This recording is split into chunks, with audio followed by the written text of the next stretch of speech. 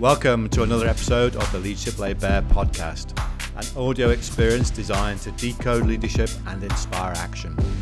Being a forward-thinking leader and game changer, you've tuned in to discover pragmatic tips and hints on leadership from the very best leaders.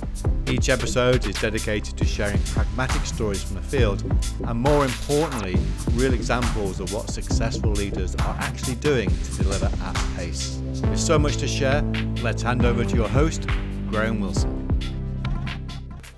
Hi, it's Graham Wilson here and welcome to habit number 7 of our 12 positive habits. Really excited today to share with you some thoughts and ideas about the importance of speeding up by slowing down. We hear, don't we, in today's world about this fast-paced world we live in, and actually I think a lot of people confuse fast-paced with being busy. We spent our whole time focusing on efficiencies and rather than efficiency and effectiveness. And I know lots of people out there who are really busy, believe they're operating at fast pace, but they're not actually effective. They might be efficient, but you could be efficient doing the wrong things, can't you? I grew up not far from where I'm recording this video in a little village, and my father used to race motorbikes in his younger days, and my uncle used to race motor cars.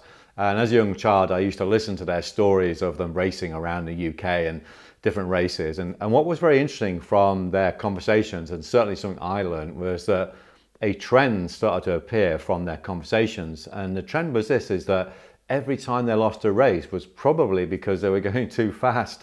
And I think that's quite ironic when you think about it. Certainly as a young boy, I thought racing was all about going as fast as you can all the time.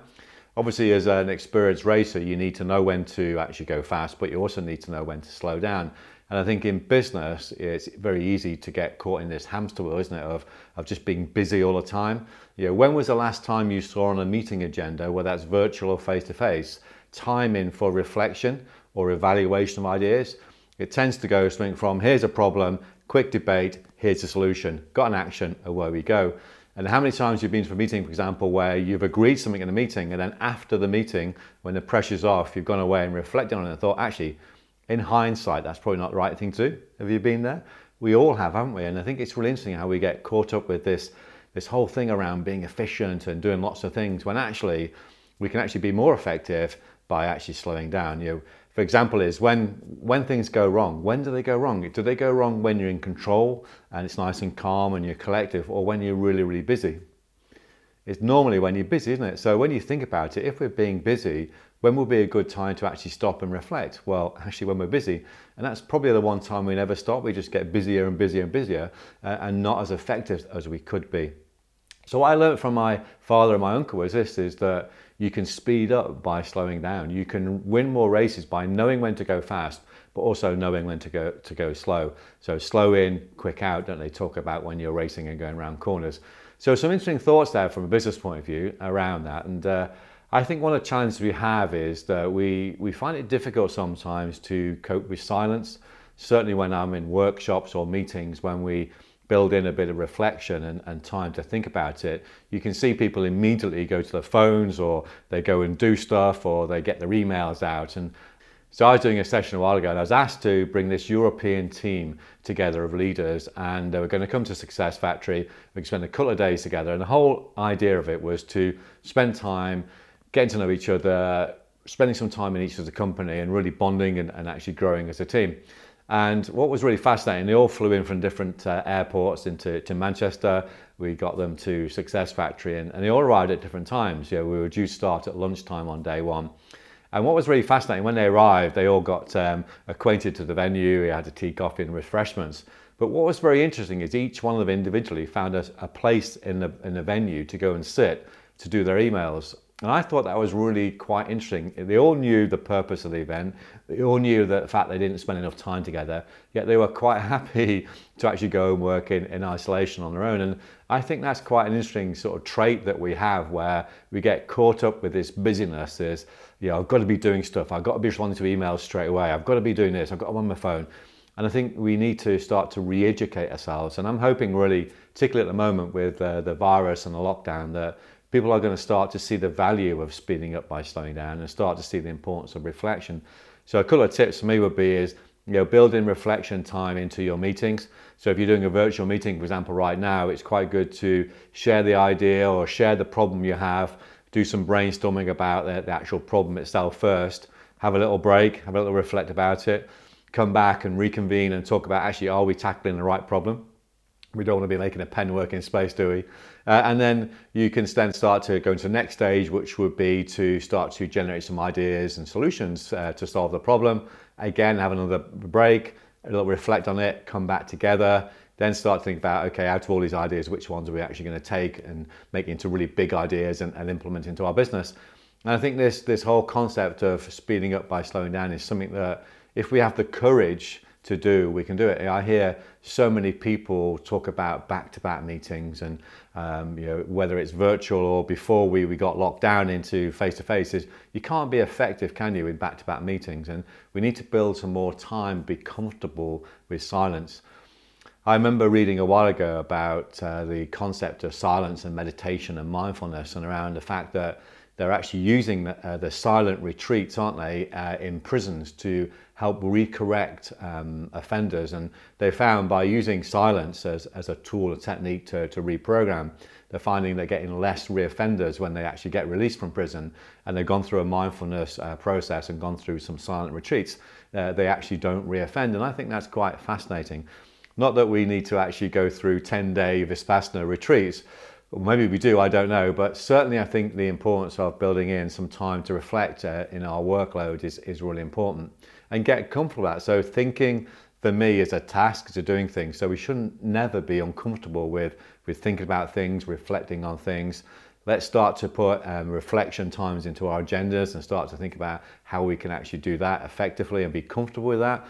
Let's bring in some time. How many times you've been to a meeting where there's too much on the agenda, you never get around to the important things. So let's sort of slow down by actually doing less. And I was running a workshop quite a few years ago now where they had a problem with sales, and the salespeople had to make telephone calls to get the sales in. So quite a tough environment to get the sales. But what they found is in a particular meeting is that they weren't hitting their targets. So the senior team got together, had a debate around it, and their answer was I think they got targeted something like, I don't know, let's say 20 phone calls a day. So the answer to the problem of not actually getting enough sales was to double the target to 40 phone calls a day. And I remember sitting there thinking, reflecting on it, thinking, why have they done that? What's that about? And actually, when we started to dig into it and did a deep dive into the situation, what the problem was, what we found actually that using a telephone, which is something they've used for years and years and years, it's probably not what the customer wants. The last thing they want is a telephone call, because that would interrupt their work. It's quite a manual job they were doing, and the last thing they want to do is to get a telephone call from a salesperson. So we started to look at the problem in a different way and say, well, actually, increasing their phone calls to 40 is probably not the right thing to do. Maybe we should use different mediums. Maybe we could use text, messages. Maybe we can think about the time we make the phone calls. Maybe we do less phone calls, but make them more effective, and make sure that people are actually using the right techniques and tools when they're making their phone calls. And we started to look at the problem in a different way. And what was great about that workshop was that after the workshop, when we started to implement those ideas, once we'd slowed down and really thought about it properly, the results dramatically improved. So a while ago, I was asked to go and run a project management training program for a company, and the senior team has said to me that the project managers aren't very good. We need to train them in project management techniques. They're not delivering the benefits we need. So one of the things I always do before I start a program is I go in and check what the root cause and what the real issue is. So we used systems thinking as a concept to go in there and diagnose and have conversations with the project managers and the customers, and having a look at what was going on. And what we found actually, and certainly one of the things I noticed, was the project managers were really good at projects. They knew how to run projects. They've been running projects for many, many years. The real root cause was the actual culture of the organization, and how the projects were being governed, and how it's so bureaucratic, how it's through like walking through treacle, very difficult to get decisions. So rather than running a project management training program, we spent some time looking at the culture and the leadership of the organization, and started to look at how they govern projects and how they loosen off the bureaucratic way of getting things done in the organization, which made it a lot more effective.